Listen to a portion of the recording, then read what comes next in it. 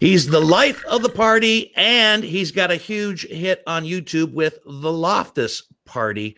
My dear friend, comedian, writer, producer, and creator of The Loftus Party joins us tonight on Whiskey Business.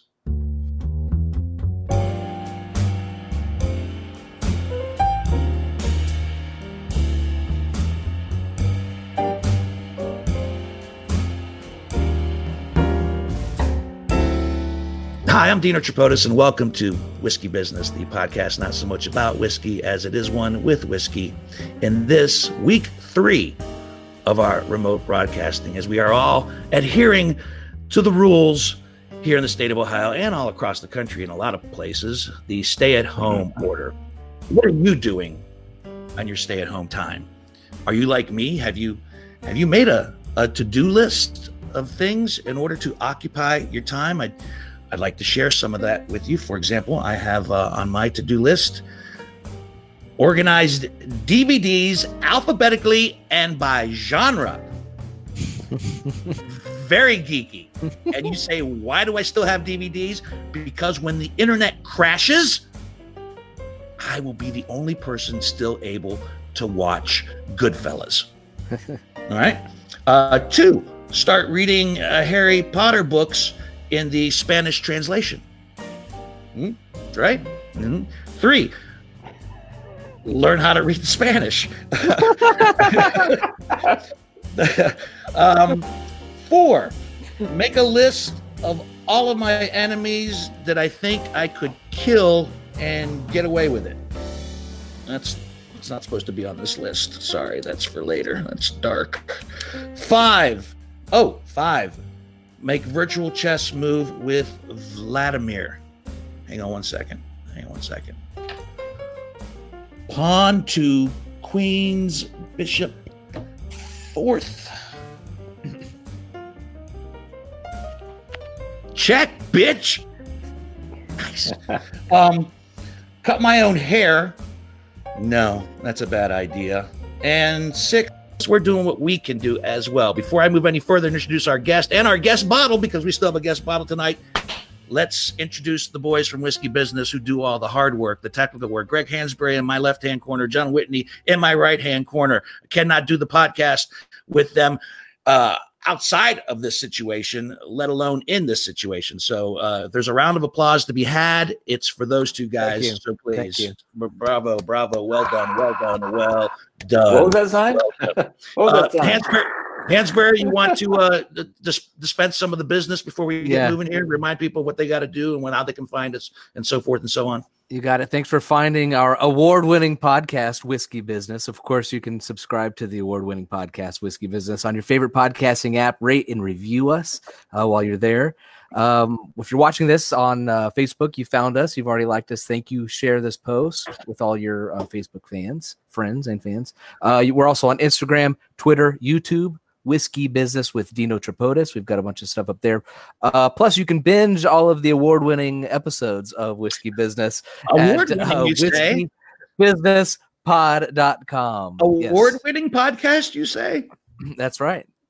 That's right. How much longer can we rest on those laurels? That was last year. So if they have another podcast, maybe this year's will get canceled because of all this shit, and we can. Then we'll stay for another year. Yes, the rain for another year. Yes. All right. And also, there's a brand new Whiskey Wisdom out today, put together by John Whitney and his brother Gil Whitney, which it's Whiskey Wisdom number 4. Correct. Short and fun, and something you can definitely share with your friends. Whiskey quotes that I've made throughout the years that we finally put on video to have some fun with. So enjoy this week's Whiskey Wisdom. The guest bottle tonight. What are you guys drinking? Hansberry, what do you got? Ancient. Weller. Okay, Weller. The Weller. That bottle looks very familiar, John Whitney. Yes, it does. I watched it, by the way. Did you? Yeah. Our 126th bottle on the podcast. A little Jefferson's Reserve, very old, very small batch bourbon. What's the difference between small batch and very small batch bourbon? With this particular one, This is only 8 to 12 barrels of bourbon that have been married to create what I have here in this bottle, as opposed to the 200 to 300 bottles that are married to make what they call small batch bourbon. This ranges about 50 to 60 bucks. And I always say, is it worth it? Well, I'll be honest with you. Yes, it is. It's really good. It's really good. It's really flavorful right from the get-go. It stays there nice in the middle. It has a pretty nice, strong finish at the end. So I strongly recommend the Jefferson's Reserve Very Old, Very Small Batch Whiskey. As far as the nose is concerned, Hansberry, I feel bad because you were developing such a good nose for whiskey until all this happened. But this one has a That's nice the worst thing that happens because of this pandemic. I think we'll be all right, though. Yeah, a little bit of butterscotch and vanilla in the nose, and the taste is. You got a little bit of.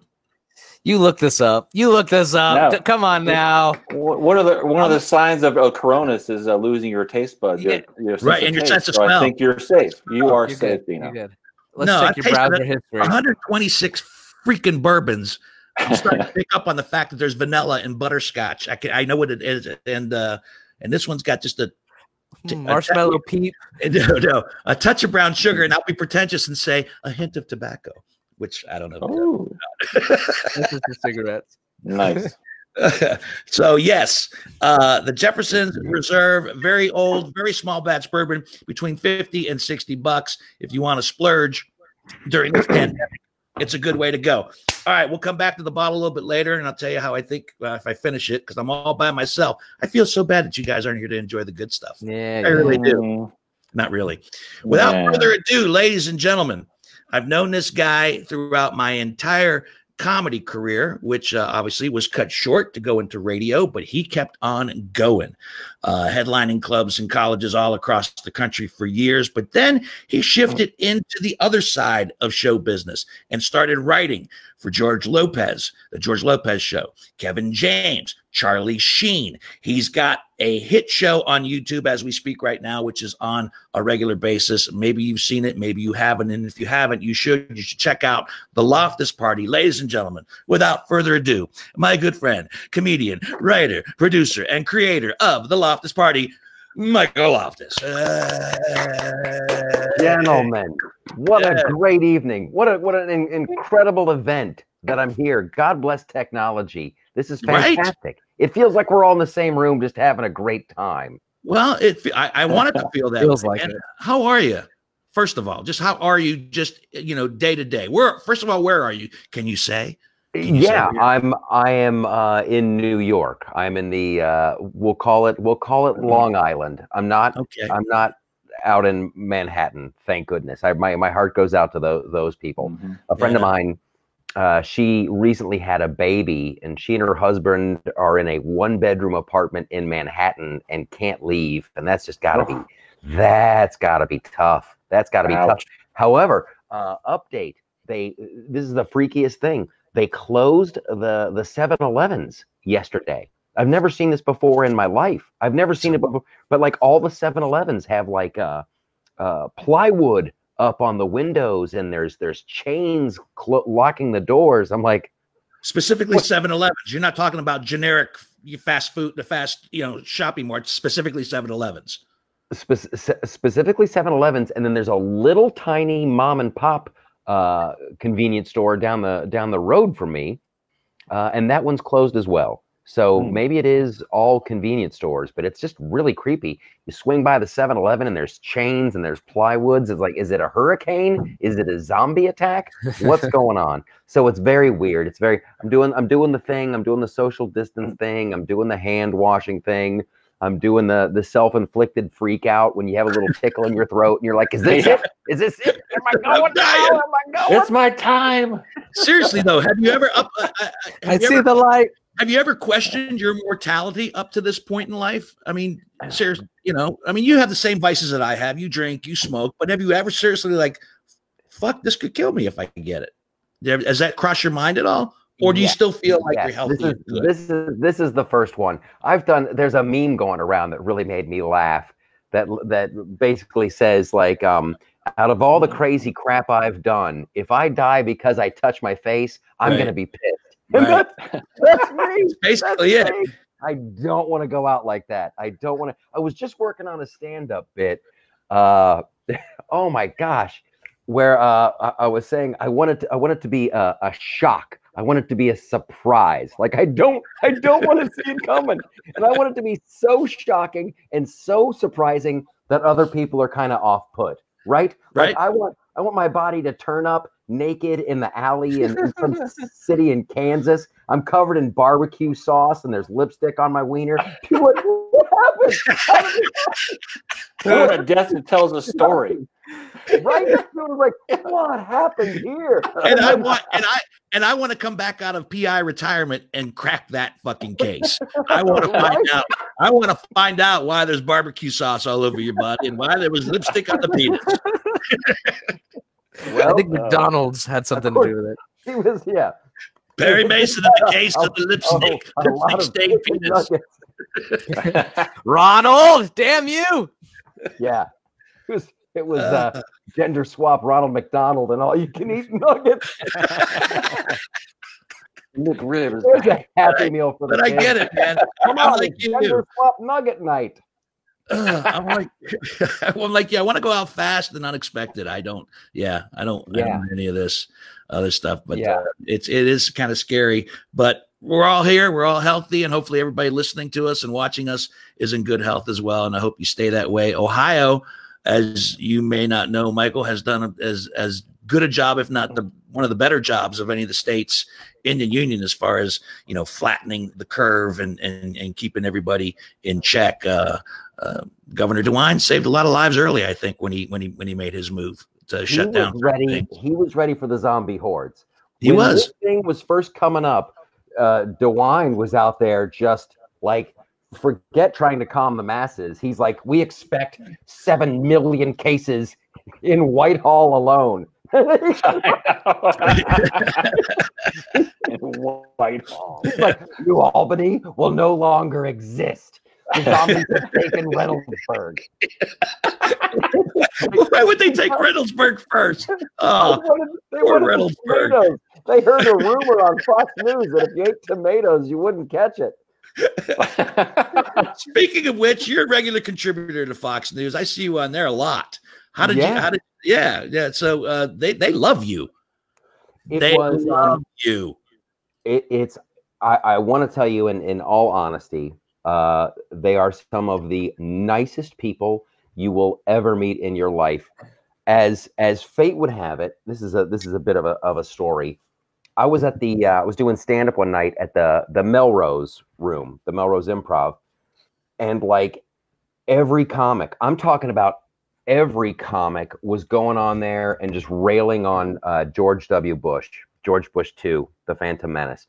Every one of them, just like without fail. Like you're standing, you've played that room a bunch, Dean, Yeah. right? Mhm. So you're standing in the back of the room and you're like, wow, that guy just did a bunch of like, okay, that guy, he hates Bush. And then the next guy, boy, he hates Bush. And like 5 in a row, 6 in a row. And at this point, it's devolved to where they're not even telling jokes. They're just going, that guy's a stupid cowboy. Boy, he's a half a and you're just like, it was so incredibly boring that I went up and like, okay, so if everybody zigs, I'm going to zag. Right? So I just went up there and I'm like, he's the best president we've ever had. I love him. And just went, and the audience just erupted. The room, it was one of those nights where it was just magical. It just like the audience, I'm sure all of them liberals were just like, thank goodness, a different perspective. Even if they weren't Bush fans, they were just thrilled to hear something different, Yes. right? Yes, exactly. It's Fresh. like, popcorn. Can I please get an M&M? So I gave it to him. So after that show, someone must have seen. It's one of those things where you never know who's in the audience. Someone must have seen something. So they asked if I want to do this show called Red Eye with Greg Gutfeld. And so it was via satellite, and I did it, and it was a lot of fun. And then I never heard anything for years. And then I was back in New York a couple years ago doing a show for CBS called Kevin Can Wait. And as fate would have it, a mutual friend, I was back, I'm doing a lot of stand-up in the New York clubs. And someone must have told someone over there that, oh, that guy, he's back in town. So they invited me back on that guy on Red Eye. Mm-hmm. I did that. Then that show was instantly canceled. You're welcome. But like I go in, I do Fox and Friends, which is an absolute blast. The scariest one was in October last year. I guest hosted this show called The Five, which is I know The Five. Yeah. live television at 5. I always thought they pre-recorded it, and they're like, yeah, if you want to roll into the studio at 4, and I'm like, is that going to be enough time for makeup? And they're like, not till 5, and I'm like, holy crap, it's live TV, millions of people watching. If you and there's no delay, and no delay. No, there's got to be some delay. They used to have a delay back in the early days of the show. I guess there was one dude on there who would like occasionally drop F-bombs and curse words. But yeah, it's if there is a delay, it's not like a 15-second. It's maybe like a 5-second. But it's so much fun. I have an absolute blast down there, and it's the hosts are just incredibly nice. I cannot say a bad word about anyone. It's just been an absolute great time to go down there and do stuff. Well, there's a lot of things I want to cover with you, and I know because you're busy and currently working on a new project with Kevin James, who you mentioned earlier, for his new Netflix show. So I want to cover as much ground as possible, and I want to start with the Loftus Party on YouTube. Yeah, tell us about the Loftus Party, and is it? I've seen it, so I know it actually is kind of like a party. I mean, it's just fun. Well, here's I'm doing head, shoulders, knees and toes. Yeah, right. I don't know why I did that. That was like I had a mini stroke. It is, man. It's really weird. Like I always felt like I didn't fit in politically, right? I've got a ton of friends who lean to the right. I have a ton of friends who lean to the left, and like you're either all in or you're not all in. And everybody was like, the first question people would always want to ask you when you start doing political jokes is, oh, so who are you with? Are you a Republican? Right. Yeah. Are you a libertarian? Oh, you're a this, you're a that. It's like that's the very first thing they want to do is define you.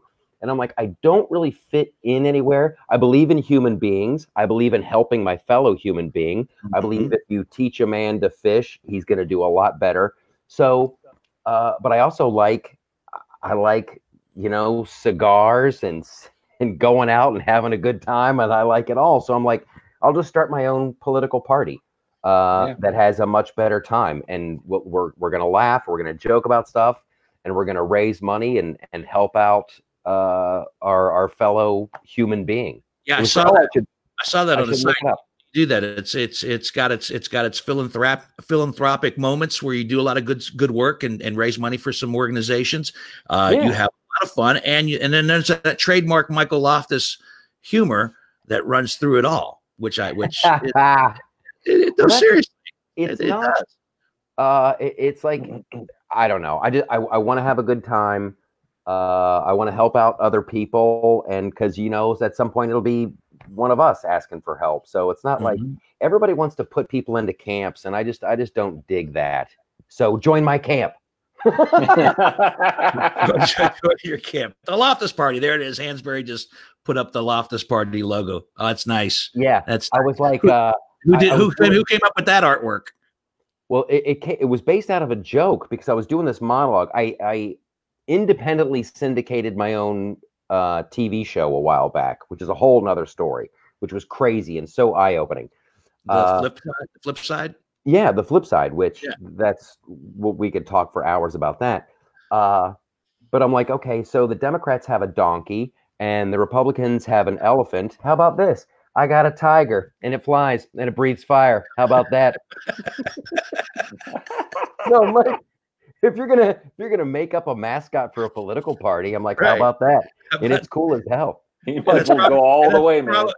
And I know you. That's probably those are probably the first three things that popped into your fucking head. And you went with it. How about a tiger with the flies and breathe fire? Done. Make it. I have a podcast as well, and it's appropriately titled the Loftus Party. And a friend of mine, when we first were talking about really doing this, she goes, well, you should. She goes, you've already got your mascot. I'm like, what? She goes, that joke you did on the TV show. I'm like, oh yeah. I didn't even put it together. There it is. Stephanie Halbert says, hello. Hi, Michael and Dino. I've not seen you two in person in a long time. Me either, Stephanie. Two of my favorite comedians. Oh, that's nice. That's nice of her to say. So speaking of being favorite comedians, this is what I want to know. And I want you to be honest, because I know you will be. Much like everybody in our group that started out, they all had dreams and aspirations of moving to Los Angeles. We all did. You did. I did. And to take those next steps, to go from having that killer set at the Improv to getting a development deal, shooting a pilot, and then being the next Ray Romano, Everybody Loves Raymond, or whatever the case might be. I'm sure that was in your head as well. But then things kind of took a turn, and you end up on the writing side of things. Now, was that something initially when it first happened? Did you say, okay, but not what I really want to keep on doing, and still focus on everything else? Or did you say blessing in disguise? Where did the first writing gig start? The first writing gig started, I was gonna do a TV. I was gonna do like stand up on some cable show, and I literally, I cannot remember what it was, but you got to have your 4-minute set and it has to be whatever. So I was out at the Ice House in Pasadena, a great club. When all this blows over and you guys go west, go to the Ice House in Pasadena. That's where Steve Martin, one of the first clubs he ever played. And if you're ever feeling low, as a comedian, you can go to the bar at the Ice House in Pasadena, and they have a clipping on the wall from like that. The local Pasadena newspaper did a review of the comedy night, and they're like, blah blah blah was good. This guy was entertaining. Steve Martin, he needs to really rethink what he's doing with his life. Which is just like, yeah. So anyway, so I'm out there. I did my set, and it went very well. I got what I needed. So I go back into the green room to get my notebook and my jacket, and there's this big Latino guy, standing back there, and he's like, "Hey, man," he's like, "You're a funny, mother effer," and I got a TV show, and I, you know what? I'm trying to cut back. It's for me. Did you give it up for Lent? Did you give it up for Lent? Nice. I'm trying to give it up. I'm trying to give it up altogether. But this guy was like super nice, and he's like, I got a TV show coming out. I want funny people to write on the show. You're a funny guy. Give me your phone number. And I'm like, okay, yeah. And so I gave him my phone number, and that was George Lopez, and he was a genuinely nice guy. And then I got a call about a month later from the production company. They go, hey, George says you're funny.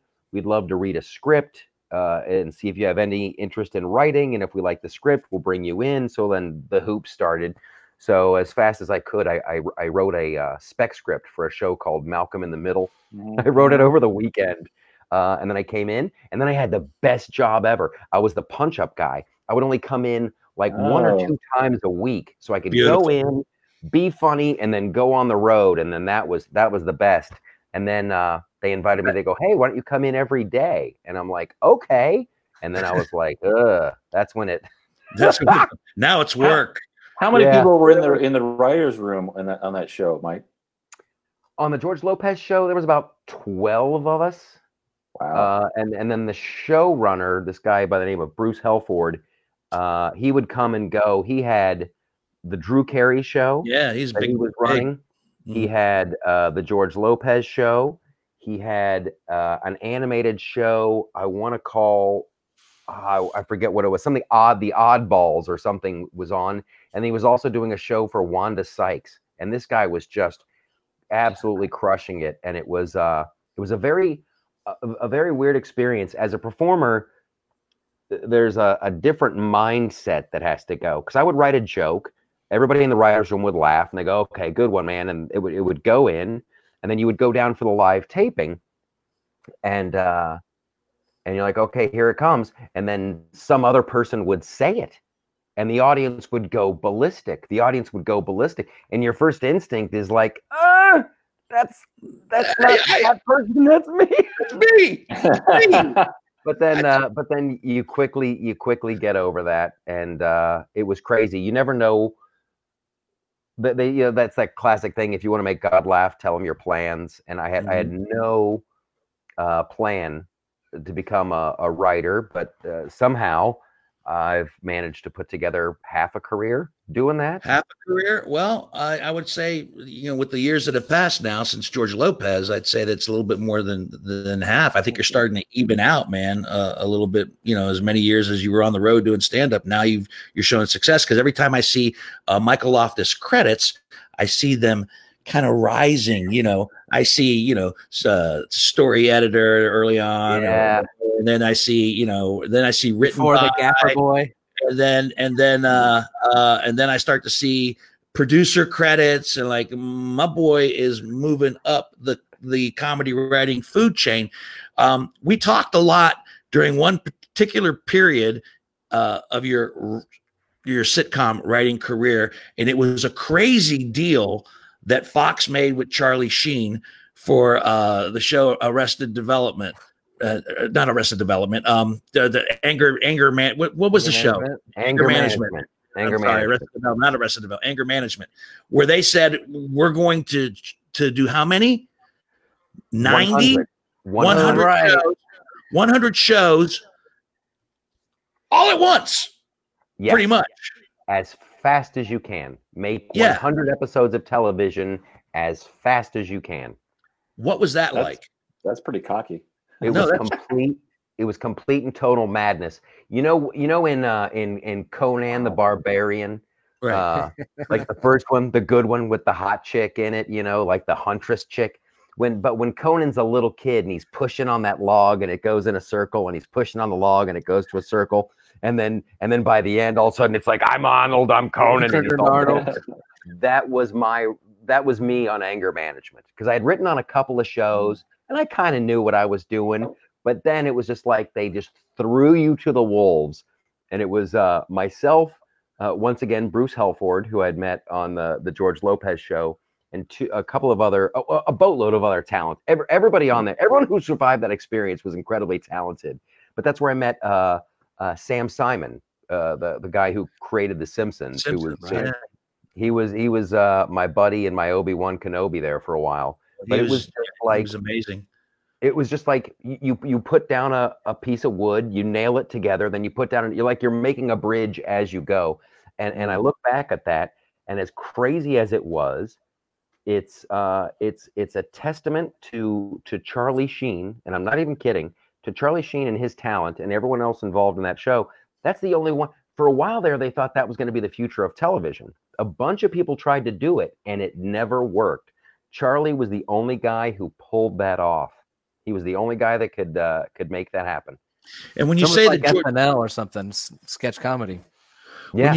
When you say that George Lopez was a great guy and you worked with George, your personal experiences with Charlie Sheen, were they all good? I mean, was he absolutely? Because he went through that whole period of his Blood. life where he was just chastised Tiger. and this was just right after Tiger Blood. Right after Tiger Blood. So working with him on a daily basis, was he a generous boss? Was he did he appreciate what you guys were doing? Did he realize the mission and was on board with what you guys were doing? Check this out. So I love that dude. I'm a big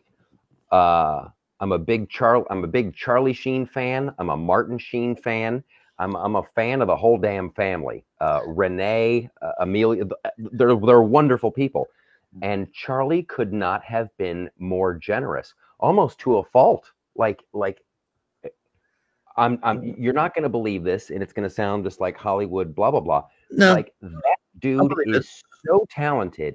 He could come in, and he pulled me aside one time because in the show he was a therapist, and there was like a lot of, occasionally there'd be dialogue. Well, according to the wash table study, that 95%, just gobbledygook that a therapist would say. And Charlie, like, he pulled me aside and he's like, Lofty, listen, I'm pretty good, but like, if it's conversational, if the dialogue is like conversational, I can memorize 6 pages like that. But as soon as the gobbledygook comes in, he goes off to La La Land, and he was legit. We had to film that show so fast. He was memorizing scripts at an insane rate. Like, his memory is just incredible. And then we're picking up scenes from previous episodes, maybe 2 episodes. So like, okay, so in this scene, this is the one where you're fighting with the girl who, is dating the blah, blah, blah. Then the next scene is going to be the one from 2 weeks ago, because we still owe you talking to the guy who, busted your car window. And then we're going to go, it was just, and he always knew like where he was in the scene, emotionally where he was in the scene.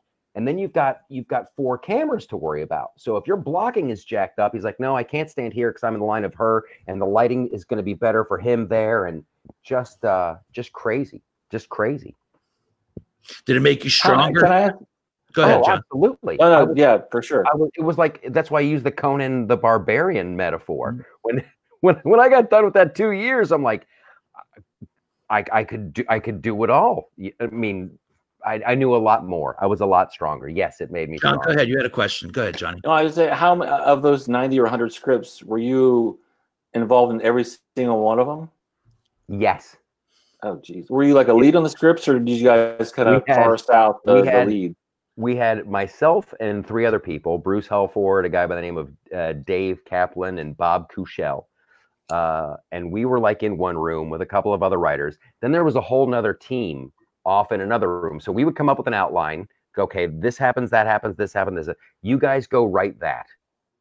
Oh, wow. And then while you're doing that, we're going to work on this. So they would bring that back, and then we would run it down to stage, and then we'd film that, come back. And it was just like, it was just a machine. It was just a machine. How many shows were shot before it even aired? Like, how many shows were in the can before you guys started airing? 10. 10, wow. We did 10. Wow. So they tested those 10, and then made the deal, right? FX, because they did so well in the ratings, it was automatically we'll do triggered. 90 more. Oh, wow. 290. Oh, Jesus.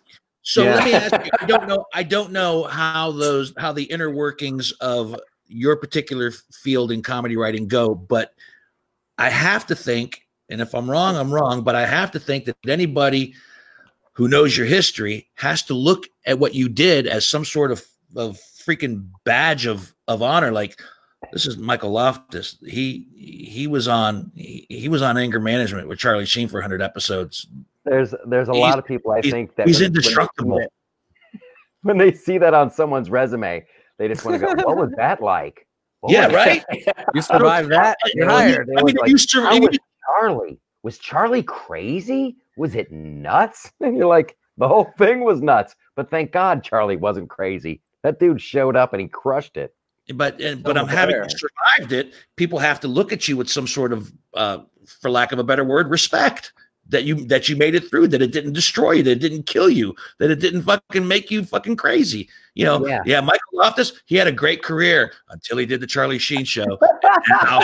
and now he's lying in an alley with barbecue sauce and lipstick on his feet. Right? I saw an overturned golf cart halfway down in some McDonald's bags. What happened? It looked like it got him all of a sudden. It looked like he never saw it coming. Yeah, it's fun, man. It's wild. It's so hard not to just riff with you and stay away from the shit that I really want to talk about. But I wish we had fucking 3 hours, but I know we don't. Mm-hmm. So let me not rush through it, because I think it's important, but I want to have some fun with you as well. So then then I see that you pop up on Kevin James, who had a very successful run with King of Queens, comes back to CBS television. Kevin Can Wait. And then I see, and I had not spoken to you in a while, and I saw the credits pop up, and it was boom, Michael Loftus. And I went, holy shit. And I watched the first couple episodes, and we started texting back and forth about it. And how did that whole relationship with Kevin James come to be?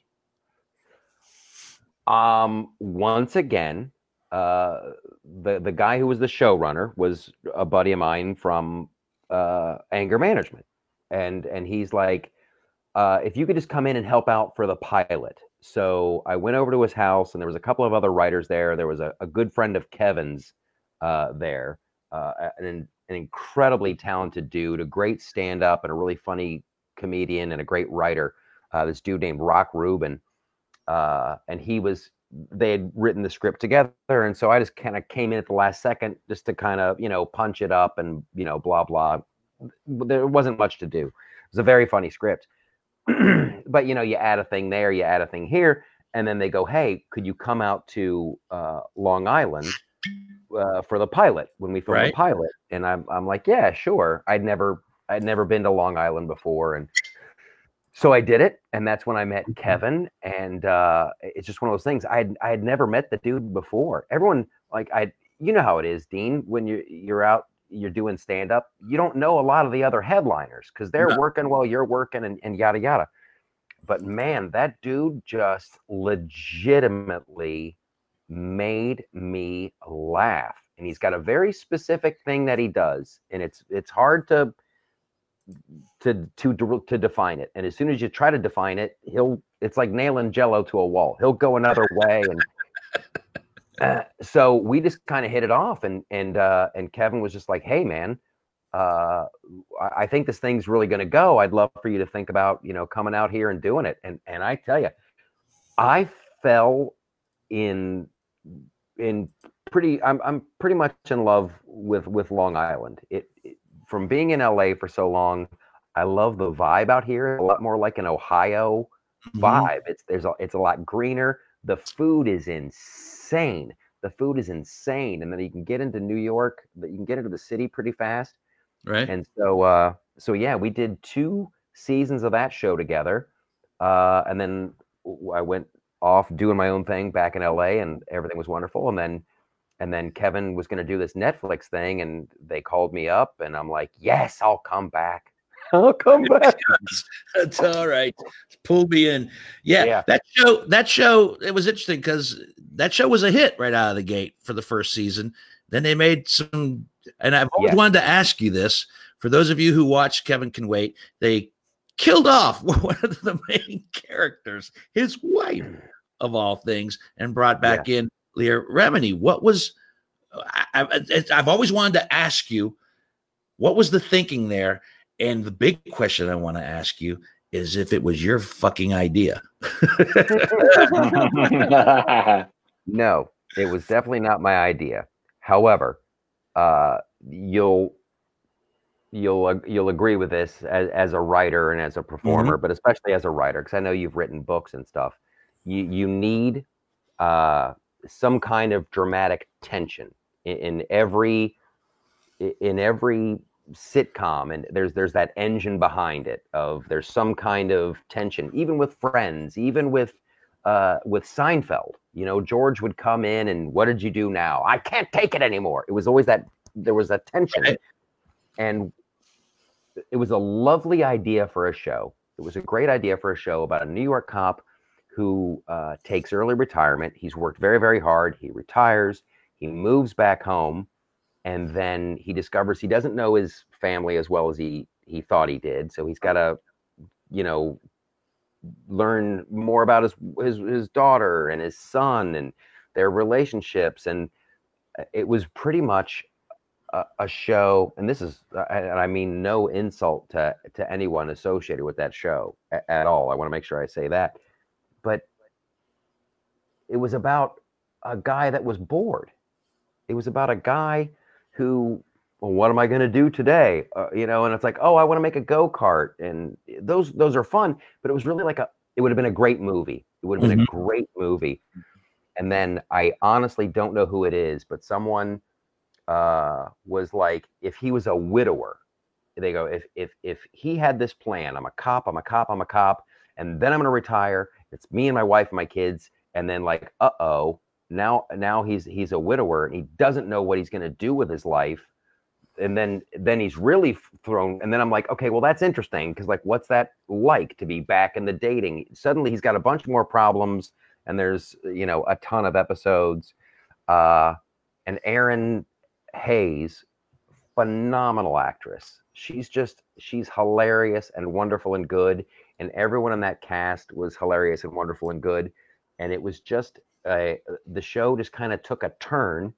And then I just don't think it's strange. Like people take that very personally, and Hollywood should never forget that. It's weird. It's like when they switched Darren's on us in Bewitched. I remember thinking, that's right. weird.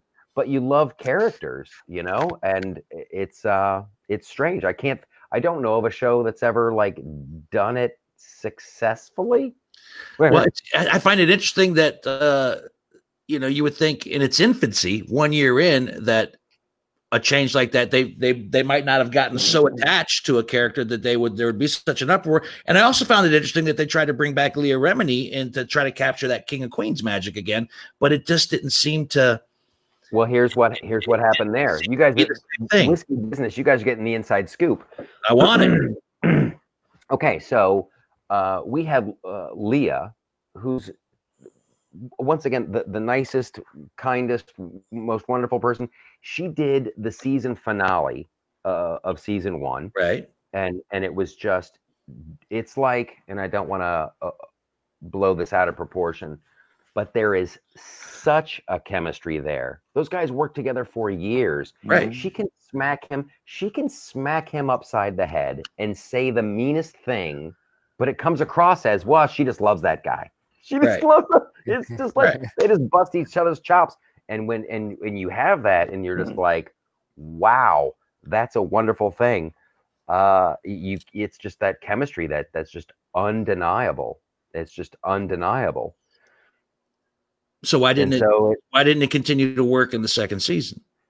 It did not work in the second season, and this is just my opinion, is because it was a little bit too slow to get to the romance. The intent was always to get Kevin and Leah together. He's like, oh my gosh, I've got the perfect person right here under my nose. Why haven't I seen this? And so the audience is so smart, and the audience knew where we were going. They knew exactly where we're going. But we're like, okay, we're going to stretch it out. And then in season 3, and again, it comes back to, if you want to make God laugh, tell him your plans. Right. And the audience is like, no, you should have had him kissing her in episode 2. But the relationship with Kevin James continues. I actually met Kevin, I think, before you met Kevin, and you can remind him of that. You can remind him of this and see if he remembers. This is before he was on any television shows. There was a thing in Columbus on New Year's Eve called First Night or something. Was it called First Night Hansberry? First Night Columbus? I don't know. New Year's Eve celebration. Yeah, that's what it's called. Was it called First Night? He was hired to do stand-up downtown on New Year's Eve in front of all these people, and it was pure hell for him every step of the way. And I honestly, I don't know how much he was getting paid. I hope he got paid a boatload of money, but it was like, he was like actually pacing around. He goes, these fucking people aren't going to want to hear me. They don't want to hear me. They don't want to. What am I going to do? I don't know. What am I supposed to say? What is this? If I say OHIO, can I say that all night? Will that get me through? You can imagine. But he was nervous. Yeah. And it didn't. Yeah. And it didn't go great. It didn't suck, but it didn't go great. But I just remember, like, oh my God, that had to be one of those gigs. Like, Columbus has got to be stained in his memory as a place that he doesn't want to go back. That's why he's never come back ever again. That was late 90s. That was late 90s. Yeah. So you can bring that up to him if you have a chat. I was talking to my friend Dino, and he met you when you were doing First Night in Columbus, and it'll probably be a worst gig ever. One question for you before we move on to the next thing with Kevin James, and it comes from our friend John Osbeck, whose microphone I'm using tonight, much better than last week's. I apologize for last week's. I sound like I'm in a tin can. Thank you, John, for the microphone. Michael, what are a couple specific things you've learned as a writer that you would lead with if you were actually teaching a class in sitcom writing? Good question. This is the most. First of all, I want to give a shout out to Paulie. I want to give a shout out to Paulie Anthony, who's watching. Yes, I love he is. You, Paulie. I love you like a brother, kid. Yep. Yeah, we got to do a poker night reunion. I'll get back. Trust me, if Loftus winds up back in Columbus for any reason, Paulie, you're making a trip up from Cincinnati. That's happening. Okay. So to Ozbek's question. Okay, here. God bless you, Ozbek. I got to take my glasses off for this one because I'm going to get passionate. Okay, I'm going to get very passionate. Okay. All right. The most important thing. Write this down. Ask this question. What if it was real? That's it. That is the key to everything. What if this were real? If you can answer that, if you can get into that mindset, you're golden, and you'll be off to a great start. Here's where they can't do that. Evidently, Warner Brothers and DC, they cannot do it. They cannot. Christopher Nolan can do it with Batman, and when Christopher Nolan does it with Batman, oh my gosh, these movies are wonderful. What if it was real? But if you watch Batman versus Superman, it's horrible. It's horrible.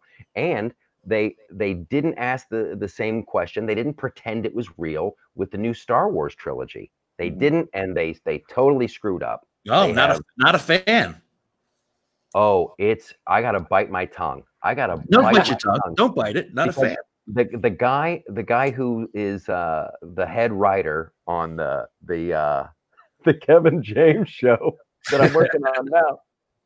He's buddies with the guy who ruined the franchise and directed. Oh yeah, what's his name? Directed The Last Jedi. Yeah. I don't know how to say he ruined the franchise that's made millions and billions of dollars. But how for the do you do that? How do you do that? Here's another thing. John Whitney is a huge Star Wars. Love Star Wars. And okay. Do you agree that they ruined the franchise, Whitney? I think they went away from things that really got that franchise famous. They totally went away. They went away. Here's another one. Write this down. Write this down, everybody. Don't kill your villain in the second act. No. Haven't seen it yet. That's true. Oh, you're not missing anything. It's a turd. It's a giant turd. The Avengers die or something. Hey, Loftus, one question real quick. The Avengers is how you do it right. Yeah. When you talk about can it be possible, or about truth in writing, right? Can it actually happen, right? Yeah. Does that go back? Yeah. What is real? Does that go back to how in comedy the best things in comedy, or there's a line of truth in that joke? Oh, absolutely. I will say that personally, because that's how I base my stand-up. You're making a face, so I don't know. Maybe we disagree. For the most part, yeah. But then you also, once again, this goes back to if everyone's doing that, there has to be a line of truth. There has to be a line of truth. Then the person who's just being odd and silly will stand. Yeah. What happened to him? He's frozen out. Political stuff, and then Steve Martin comes out with an arrow through his head, going, I oh, bummer. Put baloney in my shoes. And the thing about comedy. It froze up on us, and we got arrow through the head, and then there was nothing. Baloney in my shoes. We can piece it all together. I just want to say also that anybody, and I'm looking at some of the people who are on board here tonight on Facebook Live. Mikey Lawyer's on board, and Paulie, obviously, and myself. You're a treat on stage. You're a treat on stage. You're one of the funniest people on stage. Man, it's because you also have somebody way early on mentioned that they remember seeing you at Ruby Tuesdays with Midwest Comedy Tool and Die, the improv group back in the day. So some people go that far back with you here in Columbus, Ohio. Yeah. And your good buddy Jeff Gage has been gracious enough to join us on our sister podcast, The Premise, which we do at Shadowbox Live, where we were doing up till this shit happened. But Jeff has been on The Premise with us, showcasing his improv skills to the max in a beautiful on a couple Whiskey Business episodes you can find in the archive. Yeah, Gage is on there with Jake Enarino talking about improv comedy. I mean, you guys were brilliant. I actually used to introduce you. Remember how I introduced you to Midwest Comedy Tool and Die? Masters of Comedy, Timing, and Delivery. There was Midwest Comedy Tool and Die. It was fucking awesome. It was great. So great. So great. And I love watching you on stage. And that was What If This Was Real? Yeah. But that was what if this was real? What if this was real? That's the secret to improv. What if this was real? When your buddy Jeff Gage comes fucking dog. What if this was real? Yeah. First of all, let me answer some of the comments. It's a good time. John Osmick says, brilliant answer. Thanks so much. Paulie Anthony, hey, Lofty, good to see your face, brother. Congrats on the cool work. Hope for that poker reunion. Loftus was part of our poker game that we had here for years when all of us as comics. I will share one story that we used to, the Blue Danube, a fixture here in Columbus, Ohio, was the restaurant that we all used to hang out in early on in our stand-up careers, and we would all congregate down there. And early on in my stand-up career, when I had just recently got divorced, I had my daughter every other weekend. And I remember one night the guys called me up and said, we're hanging down at the Dube. And I said, I got my daughter with me. And one of the guys said, well, just bring her. And so, I brought her and we went to the Blue Danube, and it was about 10 o'clock at night. 2 o'clock in the morning, for some reason, the conversation turns to parenting, and whatnot. And I say, I'm a good parent. And Loftus, who doesn't miss a beat, is smoking a cigarette, because you could back then, smoking a cigarette and going, yeah, you're a great dad. Your daughter's asleep in a booth at a bar at 2 o'clock in the morning. Danielle is watching on Facebook right now. Yeah, she knows. And that child turned on to be a premier bartender in New York City. So maybe we instilled something in her. Cut her teeth early at the Dube. Early childhood education at a time. Yeah. Danielle says yes, and it set the tone for my whole life. Well, you're welcome, darling. Can you hear us? Can you hear us? I can hear you. I can hear you speak, and then it'll be fine. Yeah. Yeah. Damn it. And then it'll. Well, I guess we'll do a wrap. Yeah. Sit in post. I notice your camera never messes up, Dean. I notice you and Hansberry and Hansberry are out with me. Just pull aside. Yeah. I don't know. I don't claim sabotage. Why would I want this to end? You told me we had an hour. I wish I had 2 more freaking hours with you before it was all said and done.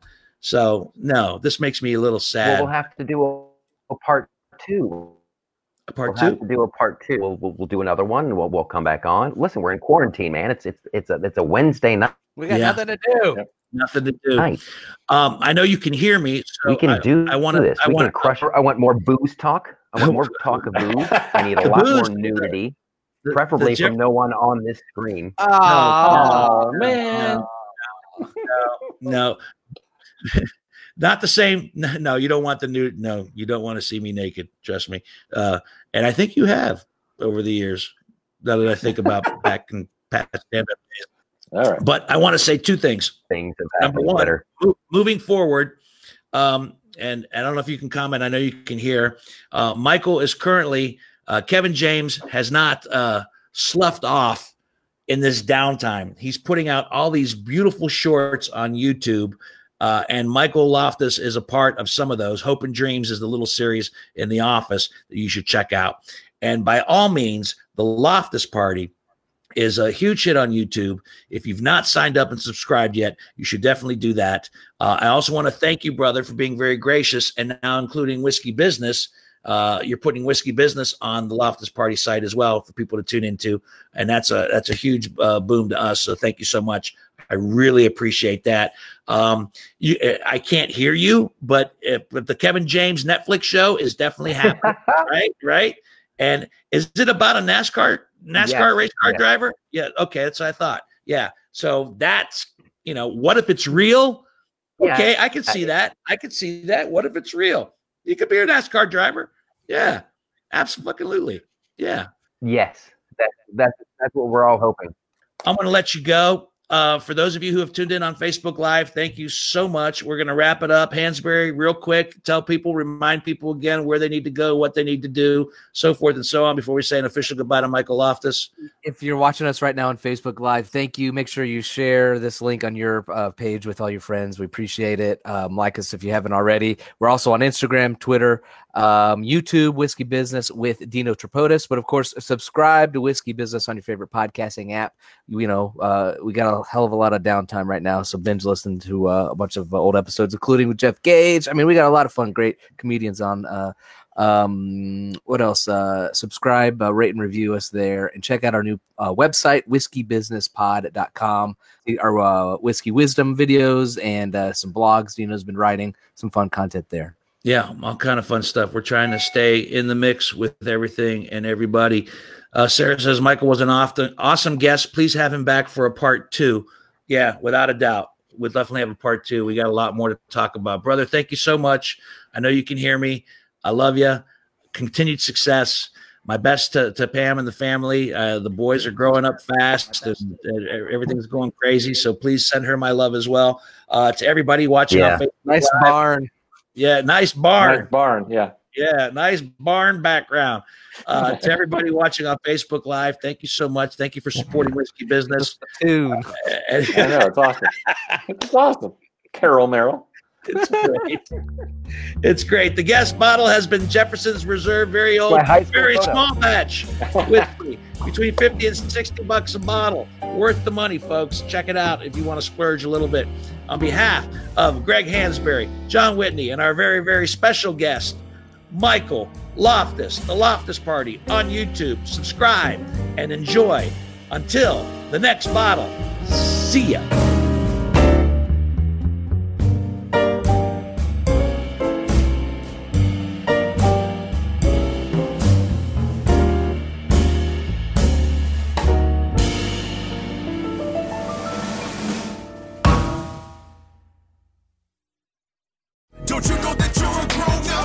I'm a grown-up. Me too. Yep, me too. But these days being a grown-up can really suck. Luckily, we're grown-ups who grew up in the coolest generation. We had video arcades. And also some of the best TV and movies ever made. We lived the origin of awesome consumer electronics. The list goes on and on. Yep, Generation X. Exactly. And we're Gen X grown-up. Every week, the Gen X Grown Up podcast explores media, tech, toys, games, and more from both yesterday and today. Through the eyes of Generation Xers who absolutely love that stuff. You can find us on iTunes or wherever you get your podcasts. Or find us on our website, genxgrownup.com.